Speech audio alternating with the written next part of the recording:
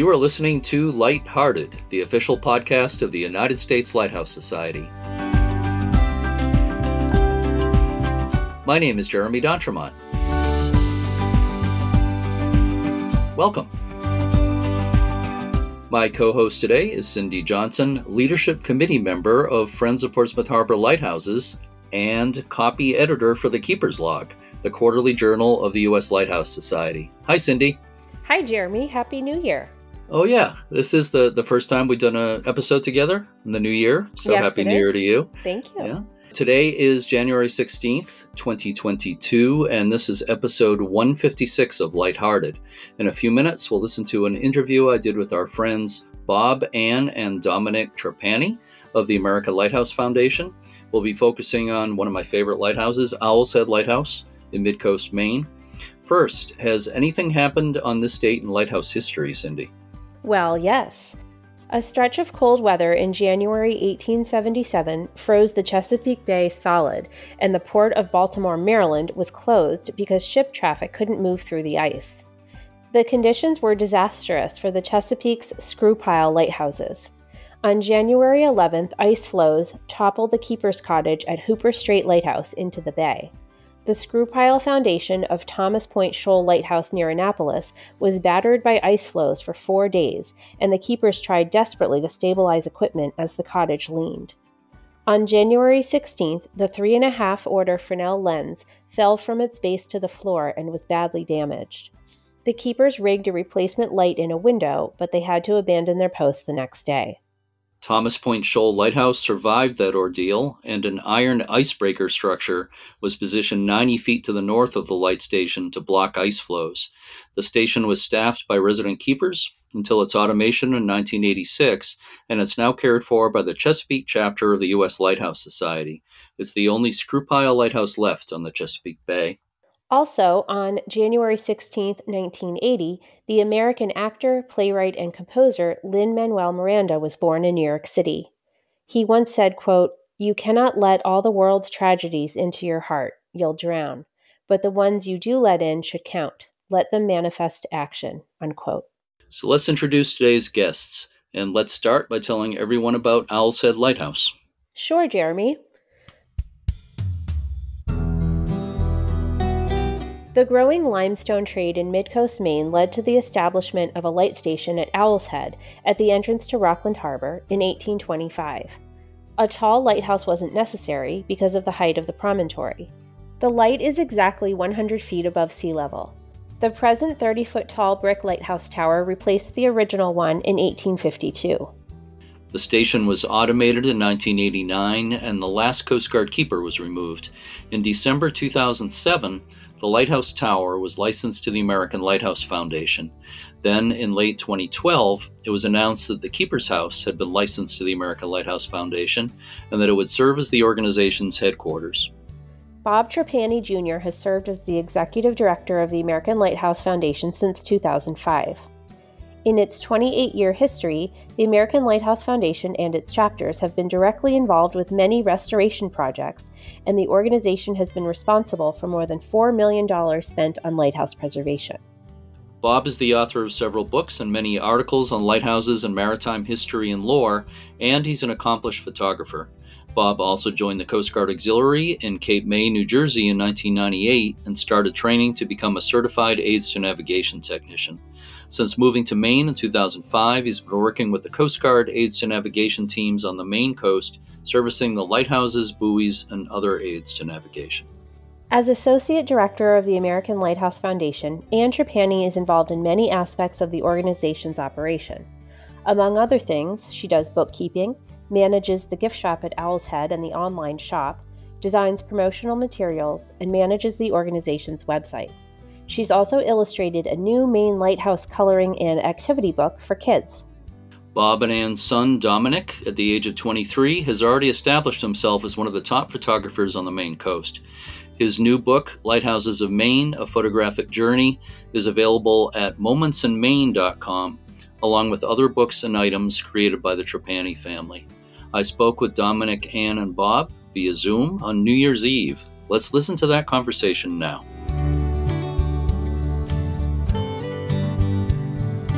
speaking today with Bob, Ann, and Dominic Trapani of the famous Lighthouse Trapanis. Of course, Bob is the executive director of the American Lighthouse Foundation. He's also a certified lighthouse technician for the Coast Guard. Ann is the associate director of the American Lighthouse Foundation, which basically means she does some of everything. I think that pretty much describes your job, Ann. That much describes it, yeah. Okay. And Dominic, in his own right, is one of the leading photographers of lighthouses and other subjects on the Maine coast. He actually has a recent book out. Maybe we can talk about that too. So thanks for being with me so much, Ann, Bob, and Dominic. Thank you, Jeremy. Good to be here. Yeah, no problem. And since we're recording this on New Year's Eve, I want to wish you all a very happy New Year. Yeah, thank you. Let's hope it's a bright one here. I'm extremely hopeful about it. I think it's going to be a good one. First of all, Bob, I want to talk a little bit about the history of the place, the history of Owl's Head, the place itself, and the lighthouse. There's some famous legends, especially a couple of famous legends related to Owl's Head, and I want to touch on those. The first one is the story of the so-called frozen couple of Owl's Head. I know you and I have chatted about this over the years. I've written about it in a couple of books. In 1850, December, actually a couple of days before Christmas, December 22nd, 1850, there was a schooner that was anchored at Jameson Point across the harbor to the north of Owl's Head, across Rockland, the mouth of Rockland Harbor. And there was a big snowstorm on this particular night. There were 3 people on the boat. The captain was gone for some reason, and there were 2 crewmen and the fiance of one of those men. And as the storm intensified, the story is that one of the crewmen wrapped the other 2 people in a comforter to keep them warm on the deck of the schooner.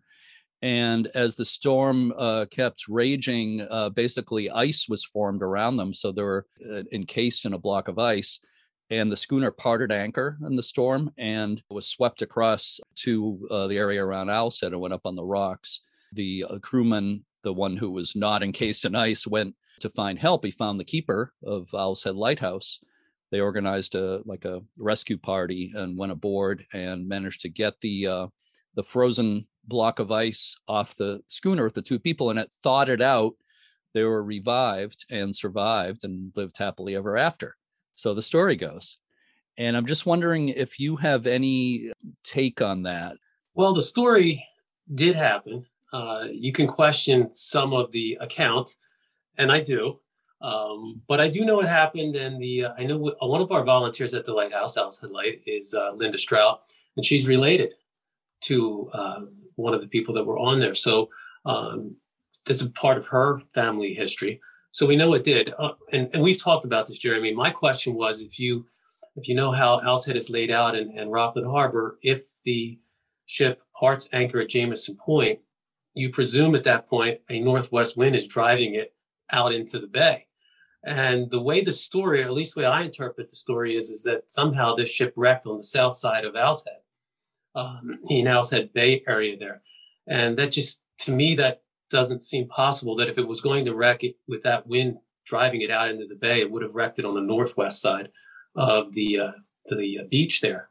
So it's interesting. It has, if you didn't know that, you probably wouldn't question that at all. But there is some question, and I think it maybe has something to do with the original news report that would have come out about that in the Rockland paper in the 1850 time period. So, and it's funny how some of those things just get perpetuated. But so there is a question there, but the story's happened and people love it.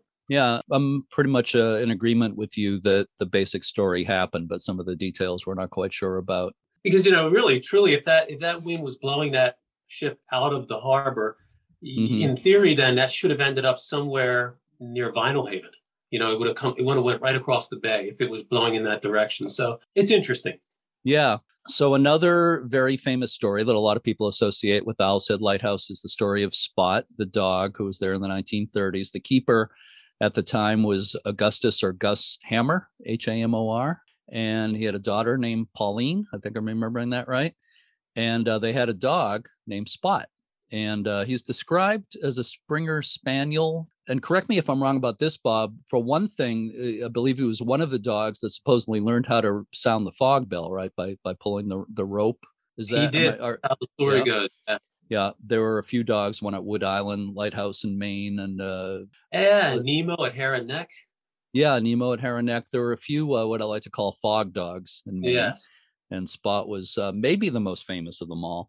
But the story that is most often told about Spot is that one time during a snowstorm, there's variations on this, but the way I think I've usually seen the story is that there was a snowstorm. Spot was asleep inside the house, but woke up and was very agitated, wanted to be let outside. The keeper or somebody in the family let the dog out.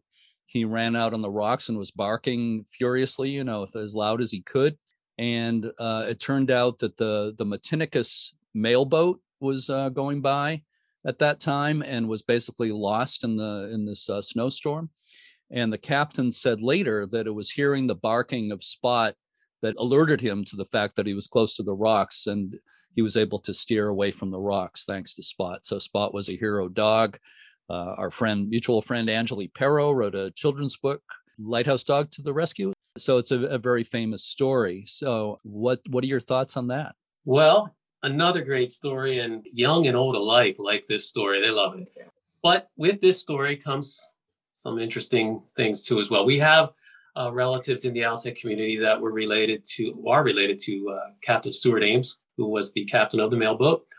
And their family history tells a different story, as you can imagine. And one of those is that the captain was running behind, and the captain's wife did call over to the keeper at Owl's Head Light to see if there was any sight or sound. But if you think about this one too, and I've discussed this with their captain's relatives, is if you got a raging snowstorm and it's coming out of the Northeast, number one, that pilot house is going to be well buttoned up because you've got seas that are breaking over the boat and things of that nature.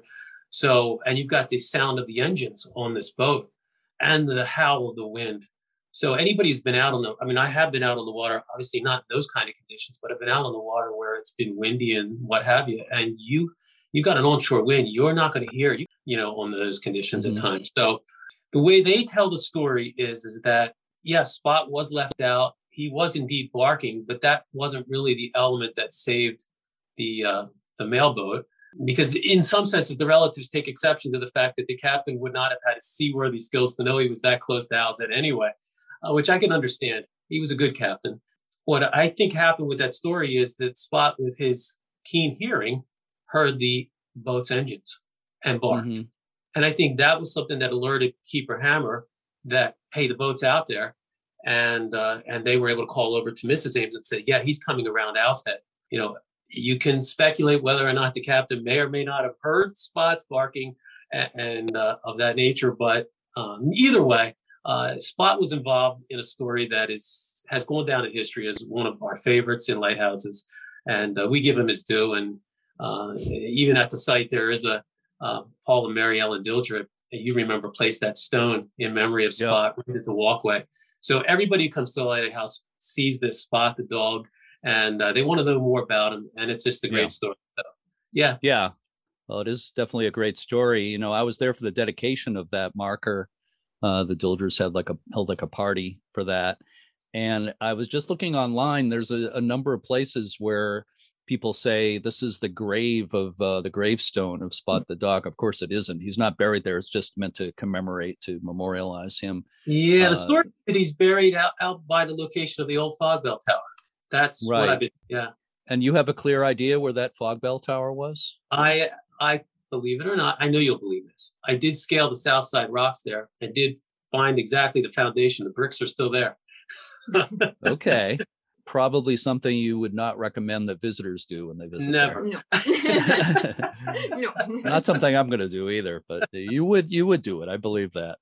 Just to finish up with this subject, Bob, are there any other human interest type stories about the history of Owl's Head Lighthouse that kind of stand out for you?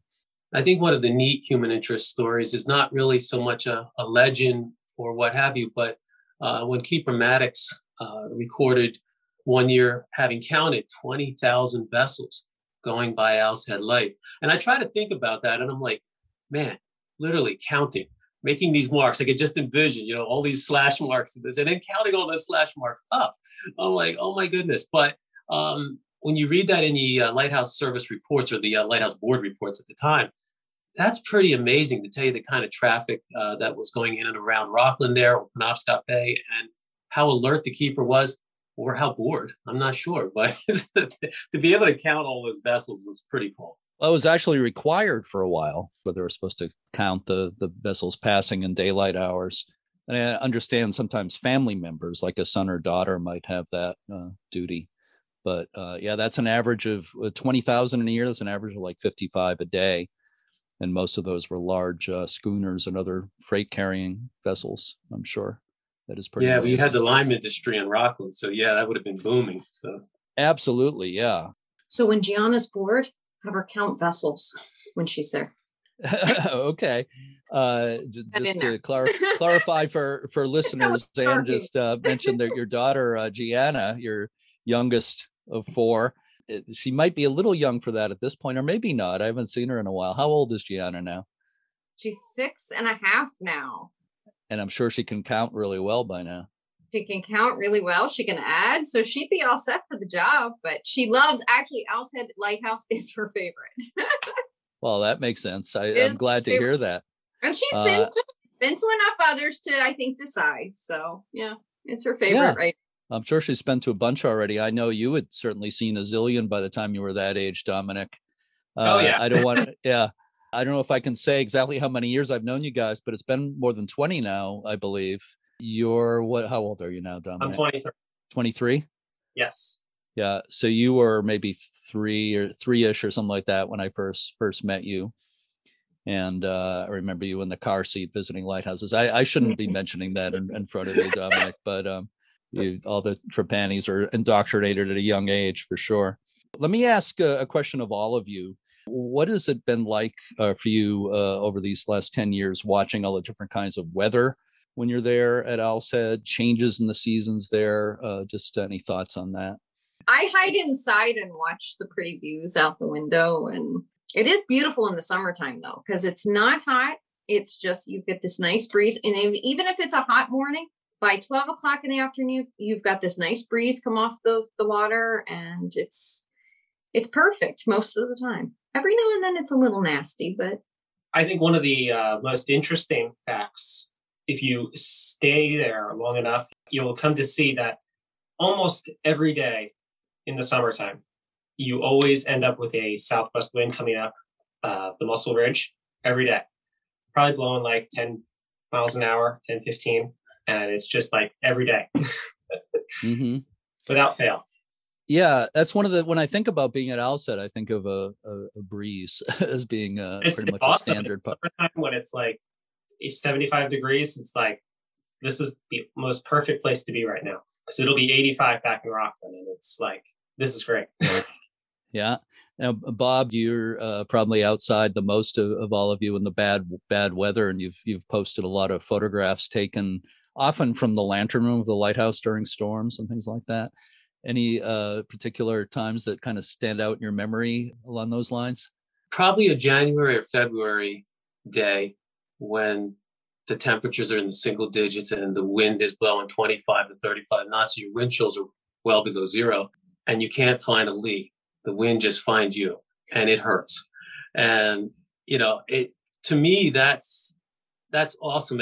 I think it reminds me of why the keepers probably appreciated the fact that at one time there was a covered walkway to go up to the lighthouse, which no longer exists, of course. But there too, with Owl's Head being about on that 80-foot bluff, and you get a 100-foot focal plane for the light. So you have some elevation despite this short, stout tower. And then also the elevation allows you to watch weather systems approaching, especially from the west, northwest, particularly in the summertime when you get the big thunderstorms that come across. So that can be awesome and frightening at the same time. It's just amazing to watch these shelf clouds come in.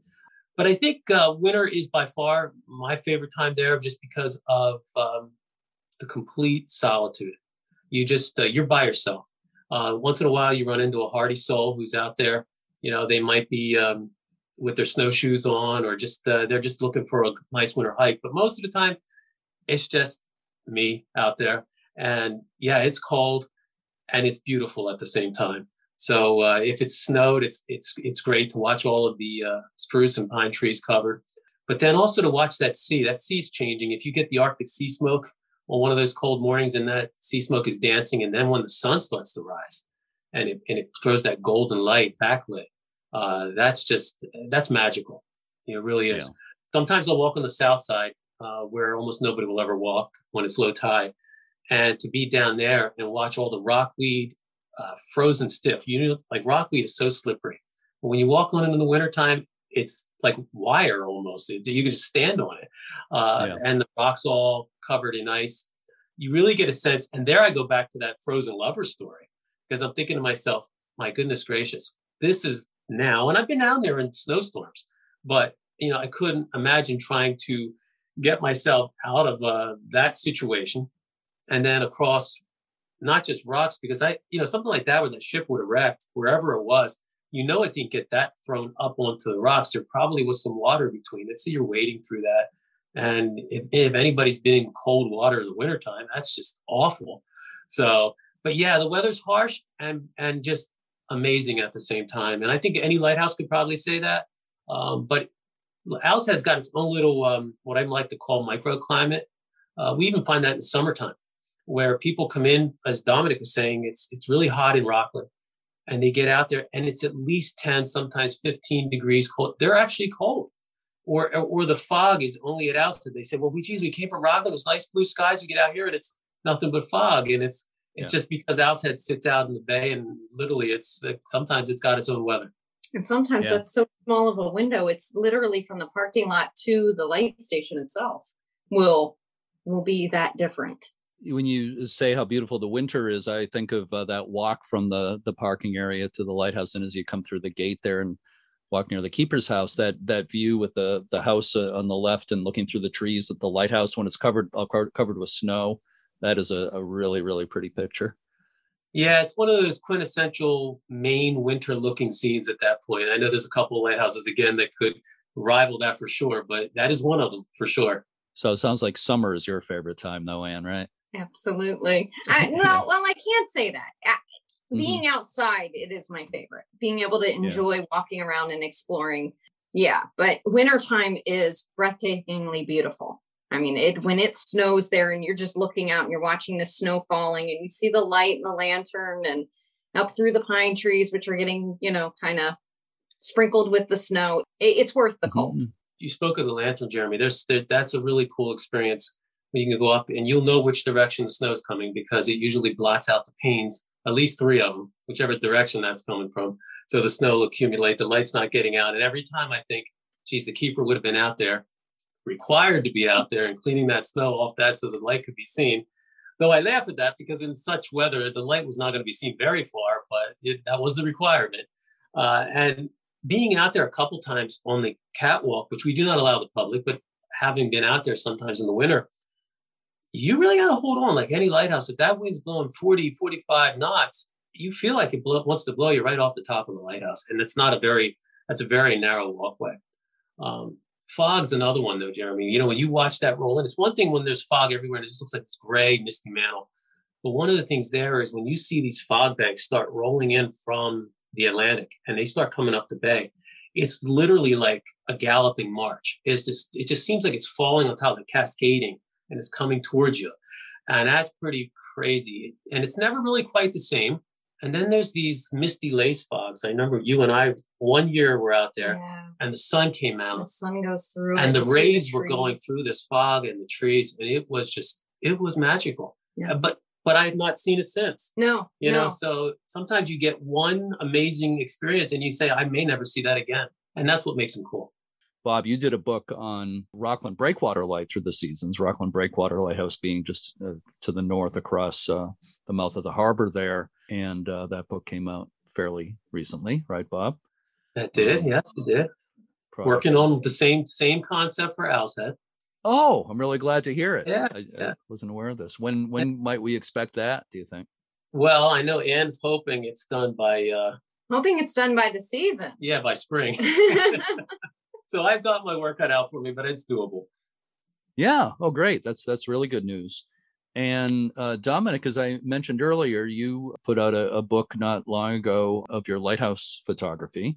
It's all Maine lighthouses, right? What's the title of that book, Dominic? It's Lighthouses of Maine, A Photographic Journey. And yeah, that was really fun. That was about 4 years worth of work going around to every single lighthouse in the state, and all throughout all the seasons. Obviously, there's not each lighthouse during every season, but there's winter pictures, there's summer, fall, spring. So yeah, that was a really fun project to work on.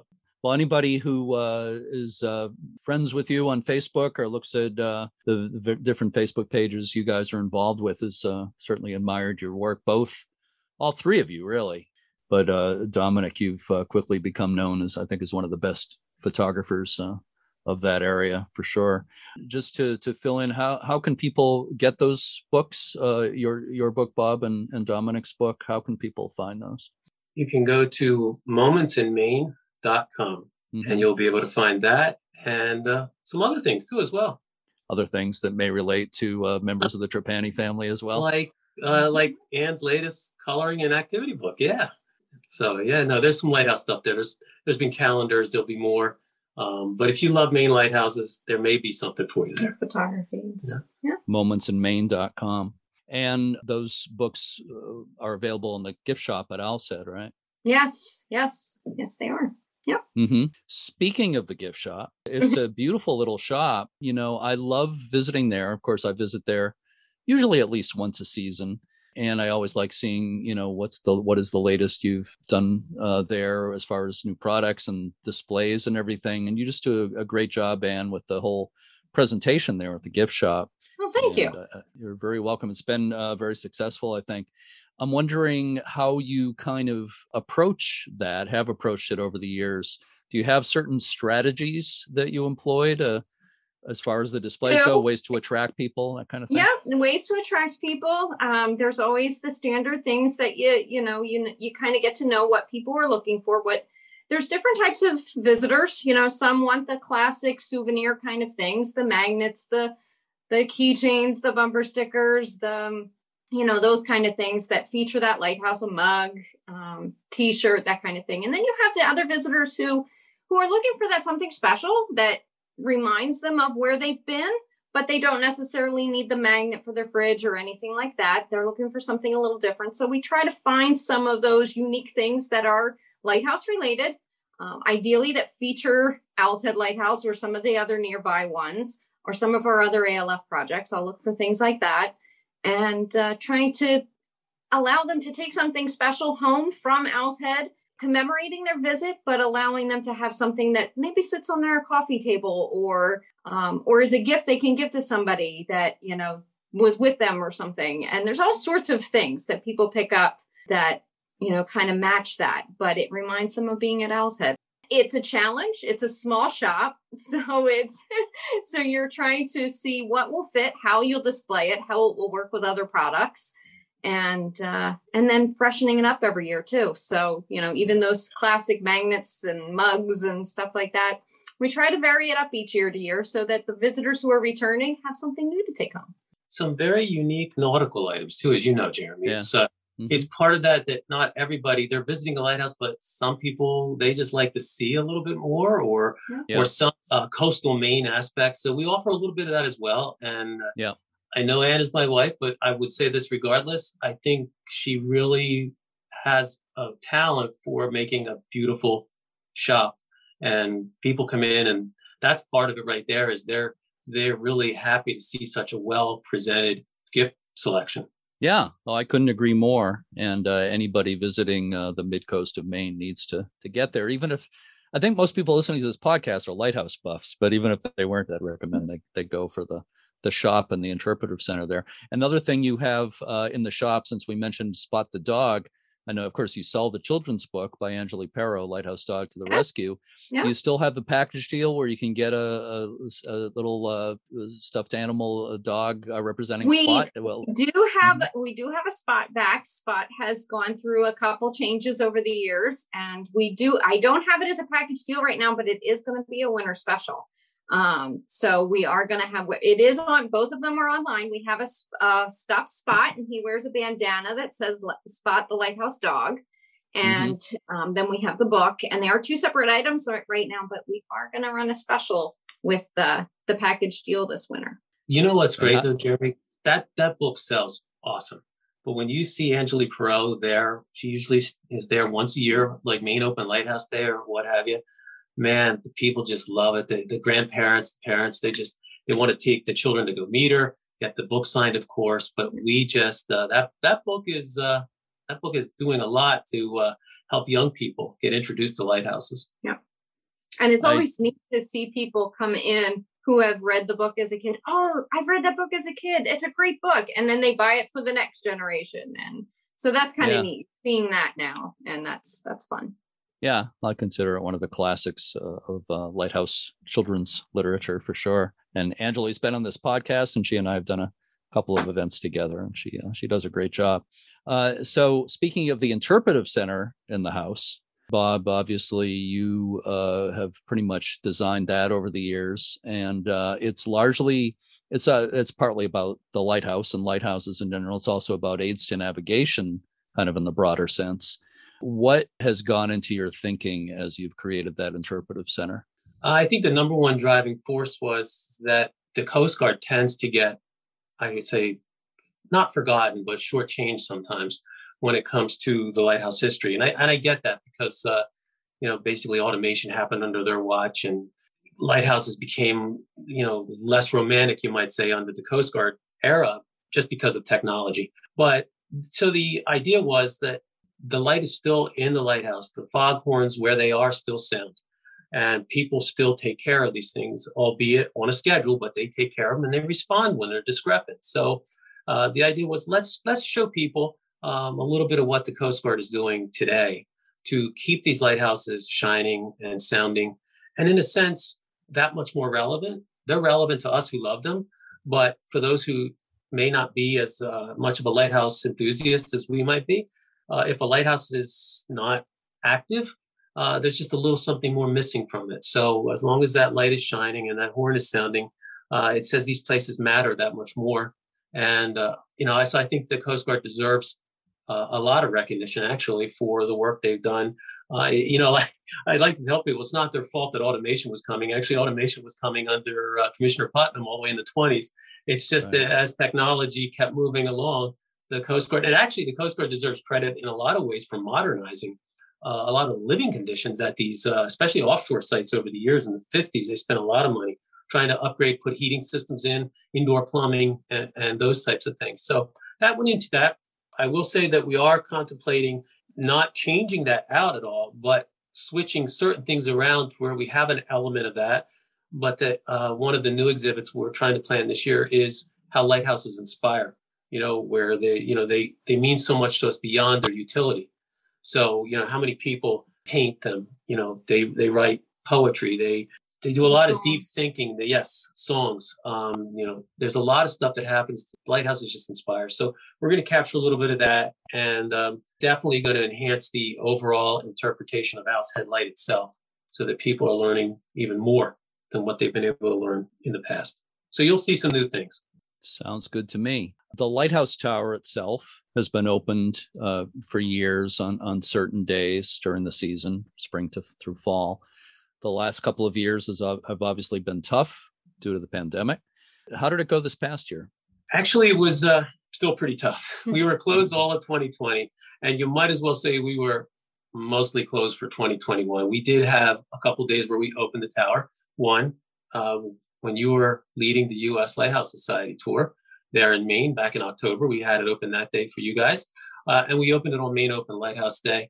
But it was a struggle. We barely could get enough volunteers for Maine Open Lighthouse Day because people still have health and safety concerns. And one of the biggest concerns was they were okay with being outside, a lot of the volunteers, but the concept of being in a lantern was a little much for some of the folks. So it was just like, okay, we couldn't staff all the days that we would typically do. And it was just better to let people continue to go at their pace and when they're ready.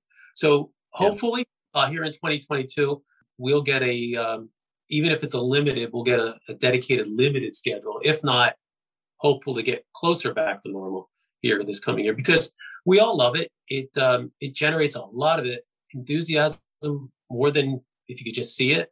And I think it trickles down, and I think you even see it, Ann, in a gift shop where people have gone up in that tower and had that experience of seeing that lens up close and then getting the views.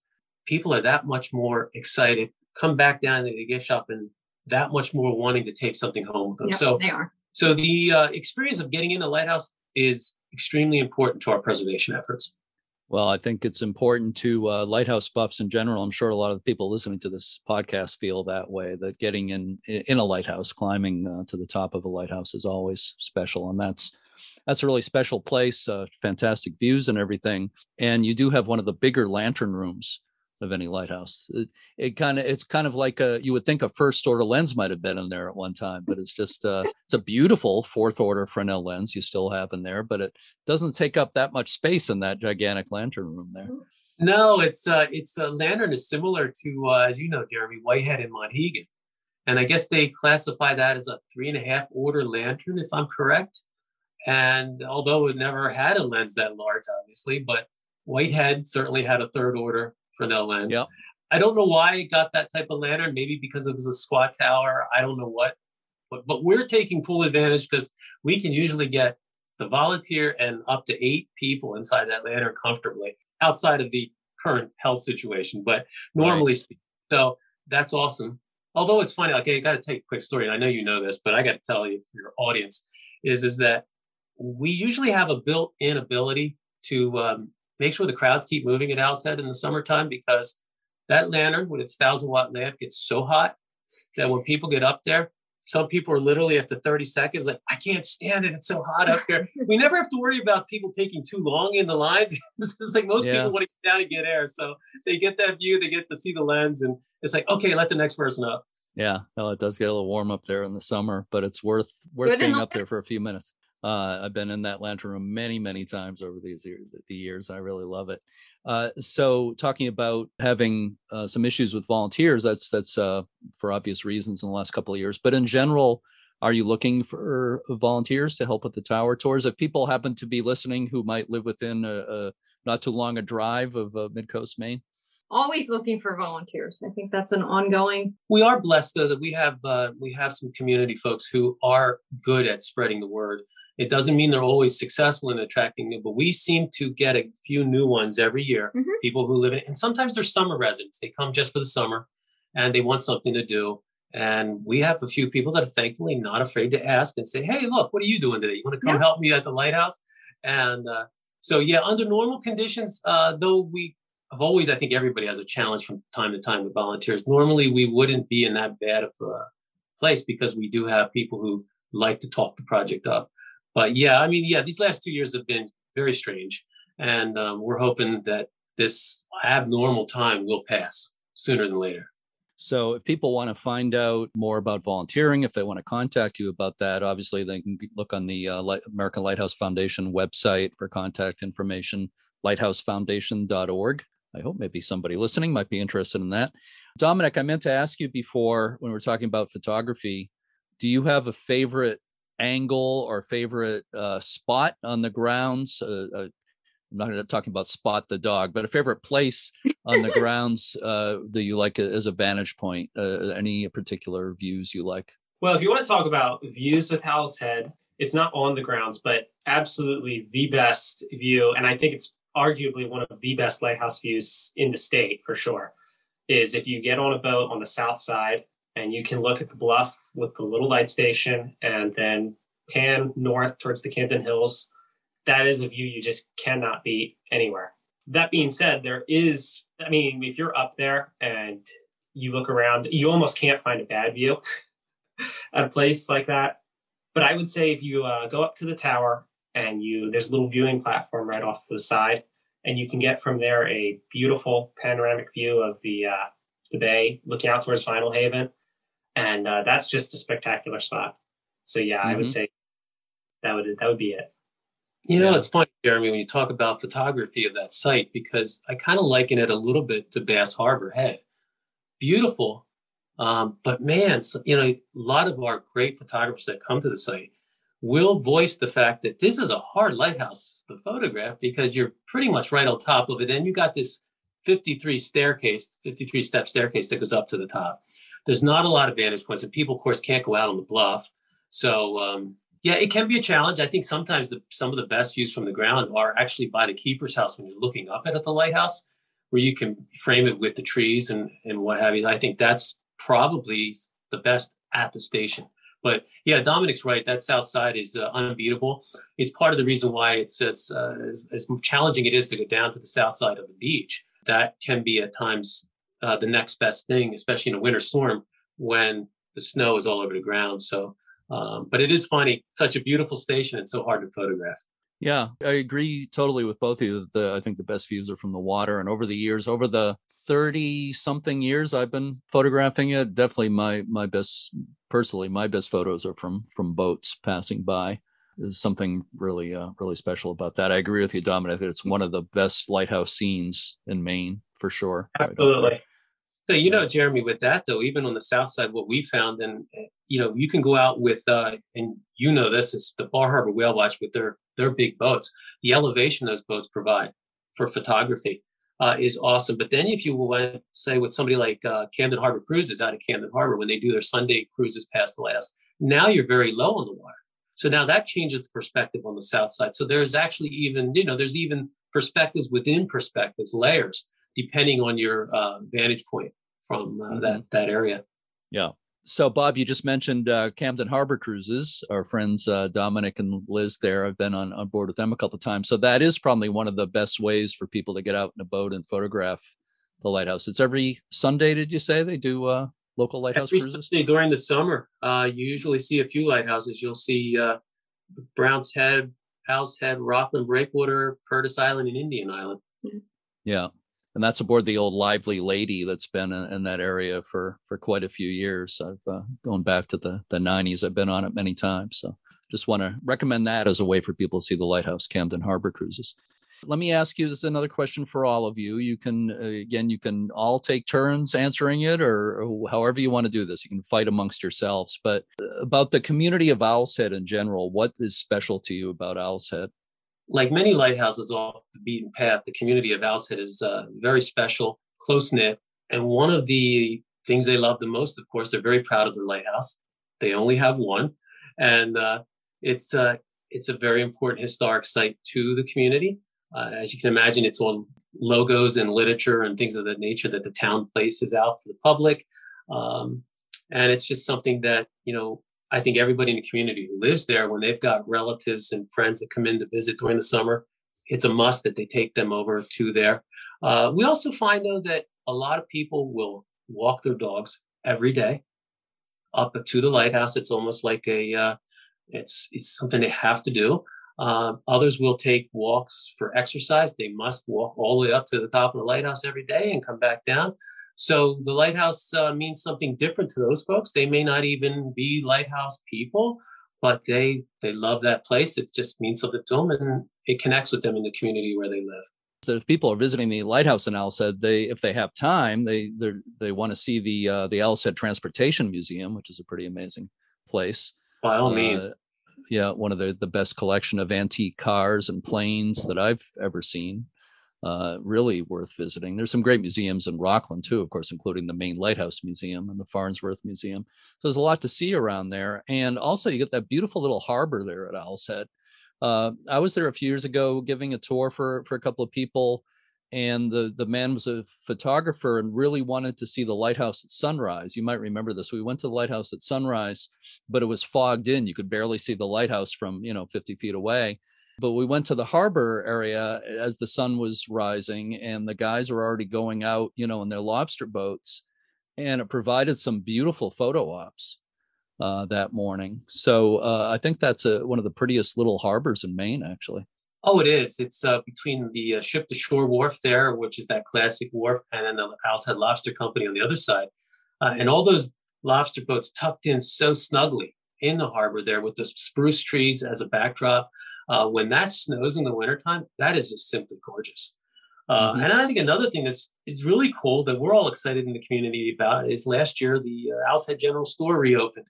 So that napkin burger. And just as importantly, they really support and promote the fact that the lighthouse is there, and please go visit that. So nice ambassadors there at the Owl's Head General Store. It's exciting. It's brought even more lifeblood back into the little village down there. Yeah. Oh, that's great to hear, because that was always one of the best places to stop when you're in that area for a sandwich or whatever. Yeah. It's a great thing. You can pick up a sandwich on your way in, sit at the park picnic tables in the park and eat your lunch, and then walk on out to the lighthouse.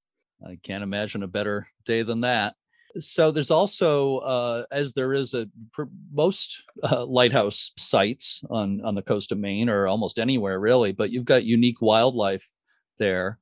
Anybody like to comment on the types of wildlife you might see there?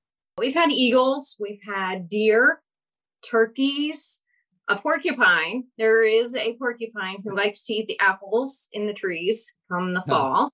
And that's a character to watch. One day he kind of waddled up the hill. Yeah, I think he had eaten so many apples. But let's see. Of course, the classic squirrels and all sorts of types of birds and red ducks. Fox. Red fox. Yeah. Yeah, the red fox will be brave sometimes, and they'll just sit on the walkways. That's pretty. That's beautiful. Yeah, beautiful, healthy one. Yeah. Yeah, and you mentioned the eagles, and depending on what you think of squirrels, it may or may not be funny, but with the eagles that have now nested in the park are really good squirrel hunters. So the squirrels like to get into the keeper's house a lot, into the attic, and the eagles have become our friends because they have reduced that a lot. So they're helping. You know what we don't see? We don't see seals. We really don't. Like in Rockland Breakwater, at low tide, you're bound to see, half a dozen seals sunning the rocks. No matter the tide at Owl's-Head, you rarely see a seal. And the only time we see the gray harbor seals, or the gray seals, I should say, are a lot of times when the mackerel are in schools and they're jumping around in the water off the lighthouse. Then you'll see the seals. But I am surprised that at low tide on the rocks, you rarely ever see a seal, which is odd. Yeah. All the times I've been there, I don't remember seeing any seals there, but I have certainly seen seals at Rockland Breakwater. I concur. I don't know if anybody finds this funny, but I do know, like maybe 5 times a day, you'll get this question if you stand around people long enough. There's this one tree on the backside of the lighthouse that has oddly shaped. It has this big ball of pine needles all at the top. And like I said, about 5 times a day, you'll get somebody to say, "Oh, look, there's an eagle's nest over there." And you have to tell them, "No, actually, we do have eagles here, but sadly, that's not their nest." Yeah. It's funny. Every day you get that. Yeah. I was on a cruise not that long ago where I thought I saw an eagle nest, and it was something like that. It was just a certain cluster of branches or whatever. And I was talked out of the idea that was an eagle's nest. So I can understand how people can get that sort of idea. Now, if you go at low tide and you start walking, Jeremy, occasionally you will find starfish, especially closer to the bluff. You'll find starfish in the lowest parts of that tide. So, if you linger enough, you never know what you're going to see. I think, again, a lot of lighthouses claim that, but just being there, we see that. So. Yeah. Oh, yeah. Oh, you've got it's its own ecosystem there. You've got a lot going on there for sure.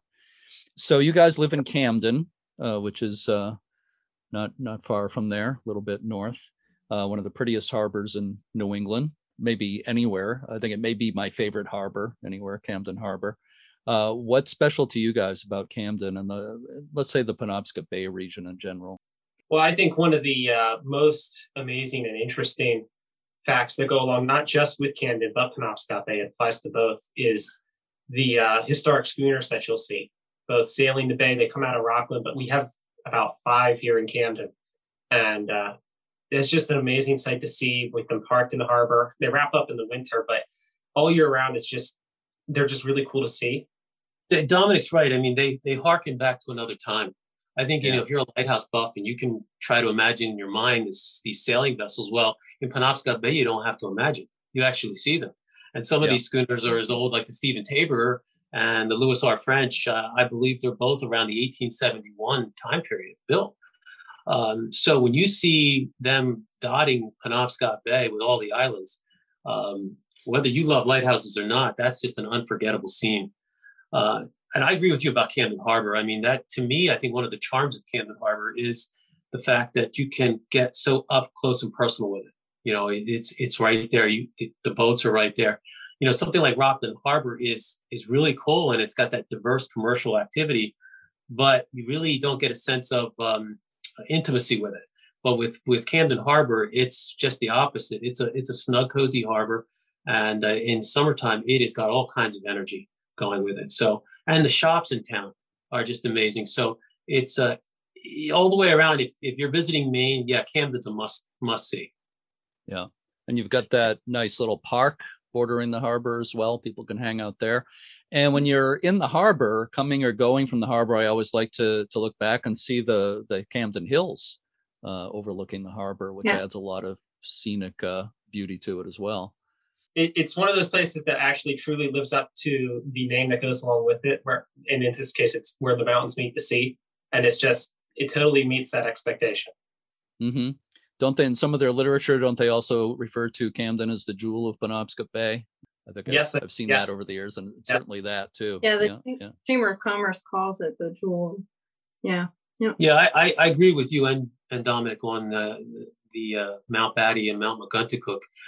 As you know, Jeremy, from spending so much time up in the Bar Harbor region, the Mount Desert Island is even more majestic, but the Camden Hills there really do give it a run for the money in terms of how they come right down that harbor. And maybe that setting alone for a harbor is unbeatable. Nobody could beat the Acadia region for its beauty. But if you put the harbor and the mountains together, I think that's a winner right there. Yeah. Well, you just touched on my two favorite harbors, Camden and Bar Harbor. Those are absolutely the top of my list. So I have one final question. Again, this is for any or all of you. Okay. And this is for bonus points, by the way. So I hope you've got your number 2 pencils sharpened and ready here. What do you enjoy most about working at Owl's Head Light Station? Of course, I like meeting all the people, hearing their stories.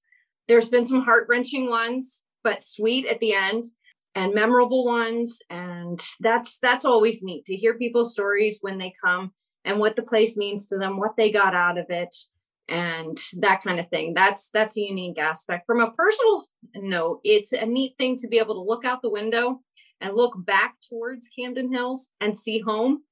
And then on the way home, we can, as we go through Rockport Harbor to get to Camden, we can look back and see, yep, there's the light shining bright, and off to home we go. So that's kind of a neat thing, kind of go to full circle each day. You know, as you head to work, you see the light where you're headed. You get there, you're at work, you're looking back, you see, yep, there's home. I'm going to head there. And then you see the light on your way home. And also, as our 6-year-old likes to say, the light's shining bright. 6 miles away. Yeah, 6 miles away.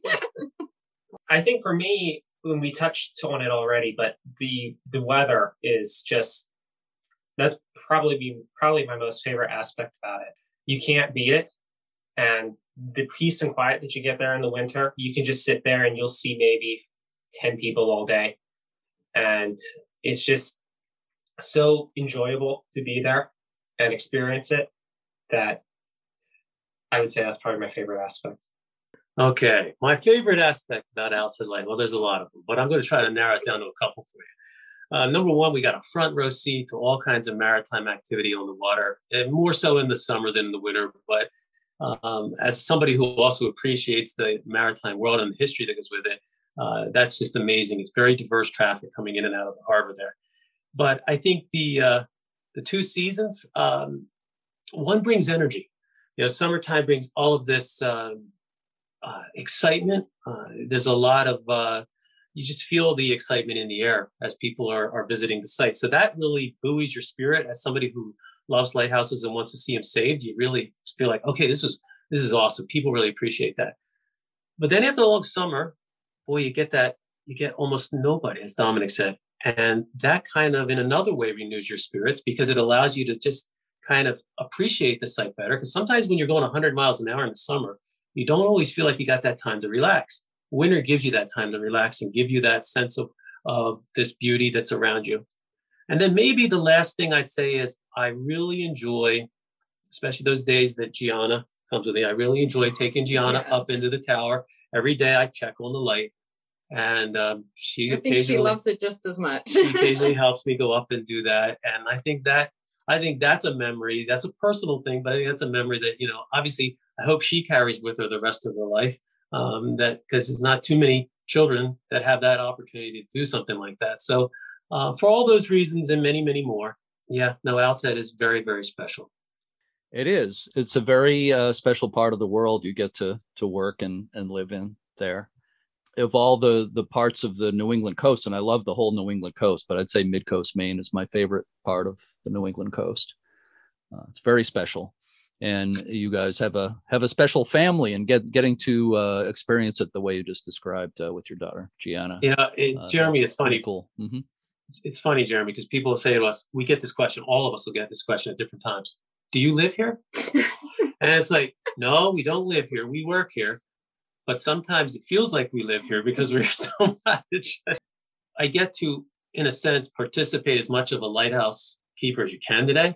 But if that light's out, I'll replace the lamp, or I'll reset the foghorn, or I'll do that kind of thing. So that's something really neat, because it's just one more aspect about keeping the light that, I know is unique, because it generally isn't going to happen that way for most people. So I try to appreciate that part too, before it goes to LED. Sure. Yeah. So I want to thank you again. Again, you live in such a special part of the world and work in a great spot, one of my favorite lighthouses anywhere, Owl's Head. And I appreciate you spending this time with me today. Obviously, we'll be talking again soon, as we always do. And I look forward to seeing you up there again. And again, Happy New Year. Happy New Year. Happy New Year to you, Jeremy. And thank you for shining a bright light on Owl's Head for us. And I encourage everybody, come see us in 2022.